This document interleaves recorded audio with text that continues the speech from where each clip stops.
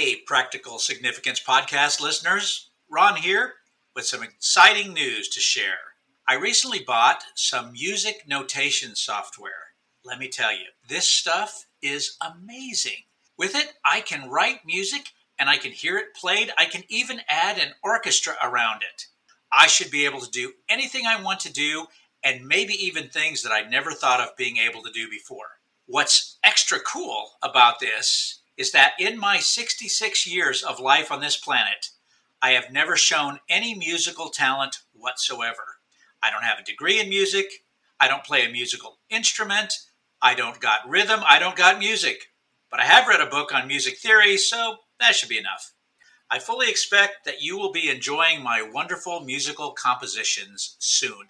Some of you may be skeptical about this, but I know it is entirely possible because I see people do this all the time with statistical software. They have this powerful tool in their hands, and they may have taken a statistics course at some point or read a statistics book, so they feel confident they can analyze their data and interpret their results, creating beautiful science. If they can do that, well, then I can compose music. So, roll over, Beethoven, and tell Tchaikovsky the news. Of course, the results created by untrained people using statistical software is highly likely to be just as bad as the music I will create. Of course, the results created by untrained people using statistical software is highly likely to be just as bad as the music I will create. Fortunately, my unworthy music will never be published. Unfortunately, poor work generated by people with software tools but without training and experience can end up as published scientific literature. Don't fall into this trap, friends. Instead, consult a professional statistician. Don't wait any longer. Soon, you will be making beautiful music together. And now, let's join the podcast. Hello, and welcome to Practical Significance, a podcast to inspire listeners with compelling stories from statistics and data science and to propel data-driven careers forward. Here are your hosts, the ASA's Director of Strategic Initiatives, Donna Lalone, and Executive Director, Ron Wasserstein. Welcome, everyone, to Practical Significance. Ron and I are especially delighted to have our friends from Stanton Communications with us today. Emily and Lori are the brains behind This is Statistics and Count on Stats, and so we thought our listeners would enjoy a deeper dive with them. And I'm going to start by asking both of them to introduce themselves and tell us a little bit about their role at Stanton Communications. Maybe describe a typical day. And Lori, I'll start with you.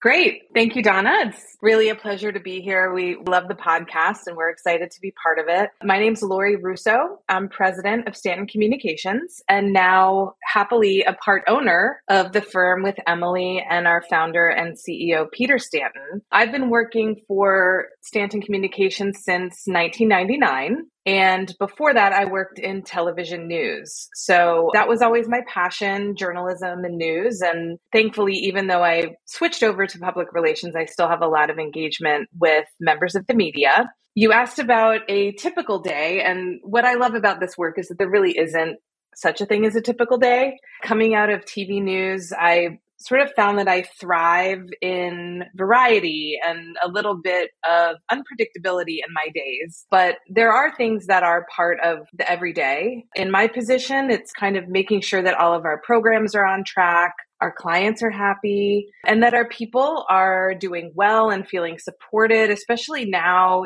there's so much trauma going on and mental health is really top of mind. So we want to make sure our people are doing well and feeling supported and that our culture is being honored. It only takes one person to kind of throw things off. And so that's always top of mind as well. And then making sure that our company is growing in the right way. We're doing a lot of interesting work here in the US as well as internationally, and I think that's really exciting. I actually just got back from a trip to Croatia to meet with our network of international partners, and that was really important and kind of eye-opening and good for our relationship building. So again, no such thing as really a typical day, but those are the things that I typically have going on my end. That's exciting. And we definitely want to hear more about the trip to Croatia. Emily, I'll turn it over to you to introduce yourself and describe maybe a non-typical day. Oh boy. Okay. Now we're going all the way non-typical days. But yeah, so I'm Emily Winstrom. I'm Vice President at Stanton Communications. Like Lori said, I'm also part of ownership now, which is thrilling and a great honor. I've been with Stanton about 10 years in total, I think, at this point, and 15 years plus working in content and public relations and all of that. I think it's common for a lot of us working in public relations. I had my roots in features journalism before I ever got into the public relations side, and then came in through content marketing. And so a lot of what I do kind of works at that nexus of integrating traditional public relations and content strategy along with it, which is exactly what we do with This Is Stats, which I'm excited to talk a little bit more about. But boy, if we're talking about a non-typical day at our firm, that really opens wide open a lot of different things. But we might be boots on the ground working at an event we've been helping to build, or helping to build relationships with reporters in setting background briefs or interviews, all sorts of different things we might be doing on any given day, which is part of the real fun of it all, really. Keeps it fresh. It does sound interesting and exciting. And now I want to take you up, Emily, on your desire to talk more about This Is Statistics by asking you what's challenging about this type of campaign. So say a little bit about what This Is Statistics is and what the challenges are. Sure. So This Is Statistics is an ASA initiative that we've loved working on with you for, I think it's 7 or 8 years now. And it's really focused on inspiring the next generation of statisticians. And so we kicked off the campaign with a focus on students and educators and parents. And it's really been a truly unique and fun campaign. We've gotten to meet so many awesome people as we work to break the stereotype of that dry, boring, number-crunching statistician and show all of the incredible ways that statisticians are contributing to the world with their important work. Sometimes they're incredibly cool work. We're talking to people who work on Silicon Valley and are sports analysts or data journalists. So many different things. We've talked to people who work in fashion. They're always just so smart and dynamic and have a great sense of humor. And so it's been really wonderful to not just be able to build that into the campaign, but just to meet these cool people. And then in addition to the statistician profiles, the campaign also includes a significant content-driven aspect. So we work on a blog, we do social media outreach, we do reporter outreach, and another cornerstone for us has been that we do a student contest in the spring and the fall semester each year. Rotating that spring contest, we focus more on beginner-friendly statistics concepts, and then in the fall data challenge, we do a little bit more advanced challenges to students with that, where they get to work with a real data set. And across all of the contests, we are focused on really bringing that connection for students between the statistics practice and the ways that that all connects to the real world and the ways that it can really help to inform other things that they love, like sports. Or this year we did one on data visualization in journalism, or making an impact on important issues that they might care about, like addressing homelessness. So it's a real blast. And I do think that that's also what keeps it very interesting. And Ron, as you were saying, a little bit challenging sometimes, is making sure that we keep that balance and are reaching students in the most impactful way. You know, the students that we're working with today are not the students that were coming into high school 8 years ago when we started all of this. And so keeping up with where their mindset is, the different types of challenges that they're dealing with at any given point, especially these last few years for sure. Helping teachers reach their students too, in dealing with the challenges that they are dealing with in these times, is all very much top of mind for us on a regular basis with this campaign. Well, that's a big scope and a lot of challenges. And the same thing is going to be true for Count on Stats. And Lori, I was hoping that you would fill us in a bit on Count on Stats and the challenges of running that campaign. Sure, of course. So the whole concept of Count on Stats is really about raising awareness of the federal statistical system. There are 13 principal federal statistical agencies, and then there are statistics offices within other larger agencies. And we want people to understand how every part of our society, every part of our economy count on the data that these agencies collect and report.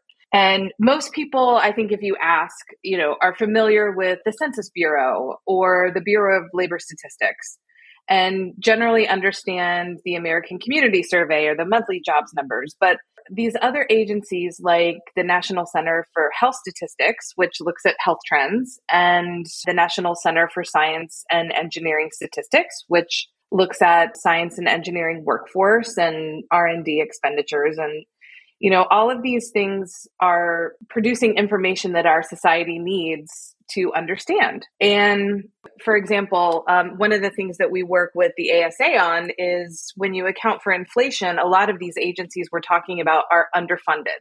And when that happens, it makes it really hard for them to innovate. But the data users that rely on this data to make decisions and to produce their own reports, they want more data, they want more granular data, they want more timely data.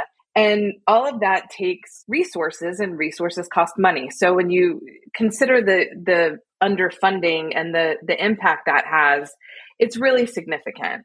This stuff isn't necessarily sexy to a lot of people, but it's very important. And I think when you ask about challenges, there's so much competition for attention. And it's attention from journalists, from policymakers, to the everyday public. And it can be really hard to break through all of that noise if you don't have real controversy or something very juicy. And we had that briefly with the previous administration. There was some controversy that we were able to use to kind of raise awareness of what the federal statistical agencies do and how important they are. Now we're at a point where instead of putting out fires, we're trying to rebuild the house, if you will. It is challenging, but it's also, I think, very rewarding because we're contributing to a conversation that is incredibly meaningful and so important to our everyday lives. So, Lori, I'll follow up with you on the challenges because I'm a Twitter follower, not so much a social media producer, but I really feel like social media is changing the way in which we get information. And I wonder if you could talk a little bit about how it has changed the approach for your work and maybe what do you see for the future? Well, social media has been a really useful tool for us across the board in all of our work because it helps us amplify our messages directly to the audiences that we're trying to reach. For Count on Stats, we're looking at data users, policymakers, reporters, and I know Twitter specifically has a lot of detractors right now, and a lot of people think it's toxic. And in some cases, I really think it is, but it remains a primary tool for Count on Stats because it's where journalists are. And we need to get in front of journalists. And, we generally stay out of controversy. We are more pushing out information than necessarily engaging in dialogue. But we found that journalists are interested in the content that we are putting out. And we are obviously using Twitter as a tool to track what they're covering, what they're paying attention to. So for us, that platform specifically, it remains crucial. And I believe it will for a long period of time. Less so Facebook, less so Instagram, TikTok. I think for our audience and our purposes, those aren't really a great fit. As far as the future goes, I think really the only predictable thing is that some new platform's going to emerge, and it's usually the younger people that move to it first, and then the older people eventually catch up, and then the younger people get bored because the older people are there, and then they go to the next one. So that's what I predict. But in terms of Count on Stats specifically, I think Twitter will remain really, really important for us. So if you're listening to this podcast and you're on Twitter, please follow us. Our handle is @CountOnStats. It's easy to remember. So yeah, for us, it's very much focused on that one platform. Thanks, Lori. And Emily, what does your crystal ball tell you about social media?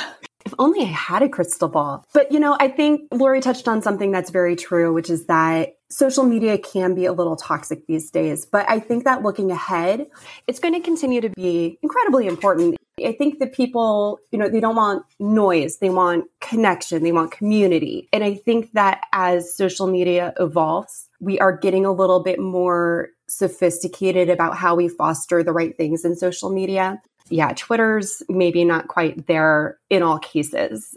But I think that one of the really interesting things as you look at the big booming younger generation network that's growing right now, TikTok, is that one of the things that's been really resonating and special about it, at least so far, has been that it's a much more positive corner of the internet than what you see in some other social media. And so Lori hit the nail on the head. One of the things that makes it really challenging, especially when we are working with a student demographic, like on This Is Stats, is that you've got to be able to keep your hand on that pulse of where are they going? And then also kind of make that assessment of, is that the right place for our campaign to reach them also? It's always constantly changing. It's part of what makes it fun too. It keeps it very interesting, and just making that balance between watching what's growing and what's working and what's changing and what is right for the strategy behind a particular campaign and the messages and the audiences involved in that. For This Is Stats, when we started many years ago, Facebook was a big booming place to be for students. And of course, that's completely changed following this pattern of everyone else is there now, all the adults are there, and so the kids don't want to be there anymore. But we still do a lot with Instagram. We do a lot with Twitter, also reaching reporters and also reaching teachers, reaching older students. We try to build out a lot of reels and stories and just reach them every way we can, be creative with it, and use all different types of media. And I'll shout out our channels as well. We are This Is Stats across all of those different networks, also YouTube. Yeah, I think that covers it. Thank you, Emily, and thank you both. I recently acquired a crystal ball, but unfortunately it turned out to be a knockoff. And I discovered that pretty quickly when it said that my beloved Kansas City Royals were going to be a good baseball team this year. So it was obvious that the ball was not working. So Lori and Emily, and maybe I'll just start with Lori. Both of you mentioned, when talking about social media, you mentioned interacting with the media, with journalists and so on. So Lori, starting with you, and then Emily, around to you again. What's your advice for talking to the media about statistics? I talked to a group of journalists covering business and the economy recently, and they are really, really hungry for what we talked about earlier, which is the more timely, more granular data. And we've been working with the Society for Advancing Business Editing and Writing, or SABU. We hold maybe 2 or 3 webinars every year together with them to help journalists understand the data that's available to them and how to use it. And overall, I think we just want the media to know that we can help them access resources that will strengthen their own statistical literacy. That is a skill that journalists today really need to have, is knowing how to look at and report on statistics. And so when we talk to them about that, it's really, what do you need and how can we help? And sometimes it's, how do you understand margin of error? That's something that we see a lot, especially during election years. So even things that are kind of fairly straightforward like that, sometimes they need a little bit of help with. But in terms of how we talk to them, it's really just about helping them understand what's available and how to use it to strengthen their reporting. Thanks, Lori. Emily, anything to add to that? Sure. I think that something that we've seen time and again when we've done outreach for This Is Stats is that one of the most powerful things you can do is really make it clear to a reporter where statisticians are really making a difference in terms of trending topics in the news or current events that are unfolding. I don't know that we've encountered anything so far that there's not some statistician somewhere making a real meaningful contribution.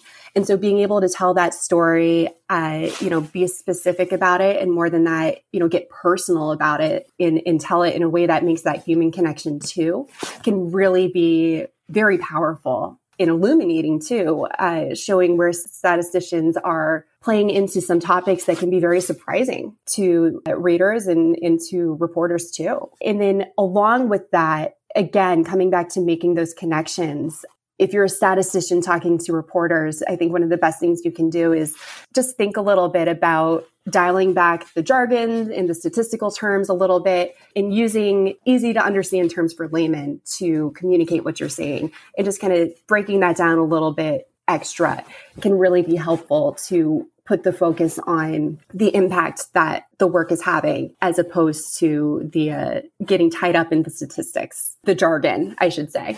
Thanks, Lori and Emily. This has been a really fascinating conversation. I'm going to switch gears as we come to the end. Lori, when you said you came from television news, I flashed back to a meeting that we had where you turned me on to Succession, and I actually watched Succession while I was riding my spinning bike. And now, actually, while I'm riding my spinning bike, I've gone back in time and I'm watching The Newsroom with Jeff Daniels. So there you go. So I'm still in television journalism. But anyway, we always like to ask our guests for recommendations on books, movies, articles, other podcasts. So Emily, I'll start with you. What are you reading, watching, or listening to?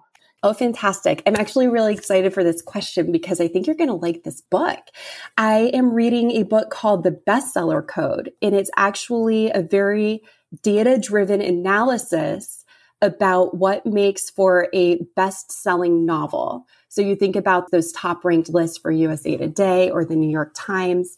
These two individuals, Jodi Archer and Matthew L. Jockers are their names, have created, through extensive analysis and data collection, an algorithm that is pretty accurately predictive of what will create a best-selling novel. So it's been informative for me. I do write a little bit of fiction on the side, and so that's what really made me pick it up. But it's also been very cool to look at storytelling through this other lens, through the data. And then, of course, as we record this, the first volume of the last season of Stranger Things just came out. So that was a big part of my weekends, working my way through all of that. That's great. And Emily, at the next This Is Statistics meeting, we are definitely going to have to take time to talk a little bit about favorite fiction, because I'm always wanting to add to my reading list. So Lori, what about you? Books, movies, articles, podcasts?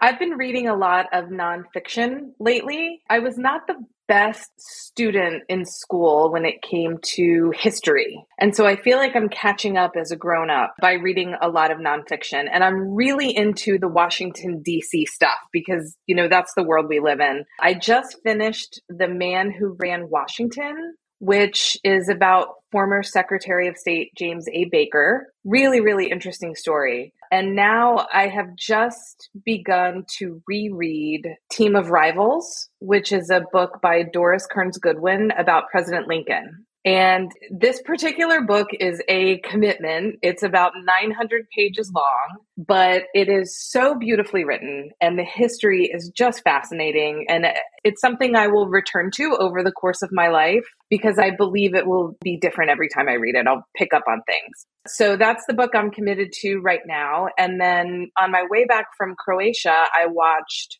Roadrunner, which is the documentary about Anthony Bourdain. I had the opportunity to meet him at the National Press Club. I think it was in 2008. And he was so compelling. And I think everybody just fell in love with him. If you know about him, his presence was all about food and the industry, but then he kind of morphed into really sort of opening people's eyes to culture in different parts of the world and humanity. And I think we as a society, a global society, are missing that voice now that he's gone. So that was really nice to watch, but also kind of made me a little bit sad. But that's it. That's what I have going on right now. Well, those are great. And I actually wrote down all of your book recommendations. Thanks so much to Lori and Emily for joining us. It has been fantastic to get to know them a little bit more. And I'm definitely excited about the things that we will be able to do with This Is Statistics and Count on Stats. And thanks to our listeners for joining us. Please feel free to reach out to Ron or me. We'd love to have your ideas on folks we should invite on the podcast. And with that, I will turn it over to Ron for his top 10. Many things are better when statisticians are involved. So it seemed to me, a fan of blues music, that some of the great names of blues musicians would be even greater if they had been named by statisticians or data scientists. To illustrate, Terry Harmonica Bean is a great moniker, but if we had been involved, he would have been Terry Harmonic Series Bean, which is so much better. Here is the top 10 list of blues musician stage names if we, the statistics and data science community, had named them. See how many of them you can sort out what their actual stage name was. I'll give you a small gift if you're the first person who emails me correctly identifying all 10. So here we go. Number 10, BB Bootstrap King. Number 9, Mew Rainey. Number 8, Munging Waters. Number 7, T-Test Walker. Number 6, Machine Learning Kelly. Okay, he's not a blues musician, but the name was too good to pass up. Number 5, Big Time Series Sarah. Number 4, Big O Turner. Number 3, John MLE Hooker. Number 2, Double Blind Blake. And the number 1 blues musician stage name, if statisticians and data scientists had named them, the Best Linear Unbiased Estimates Brothers. Well, that's it for the July Practical Significance podcast. Join us in August to continue the conversation, and say hello if you see us at JSM. Thank you for listening to this edition of Practical Significance, the podcast of the American Statistical Association. A new episode will be coming your way next month from AMStat News, the ASA's monthly membership magazine.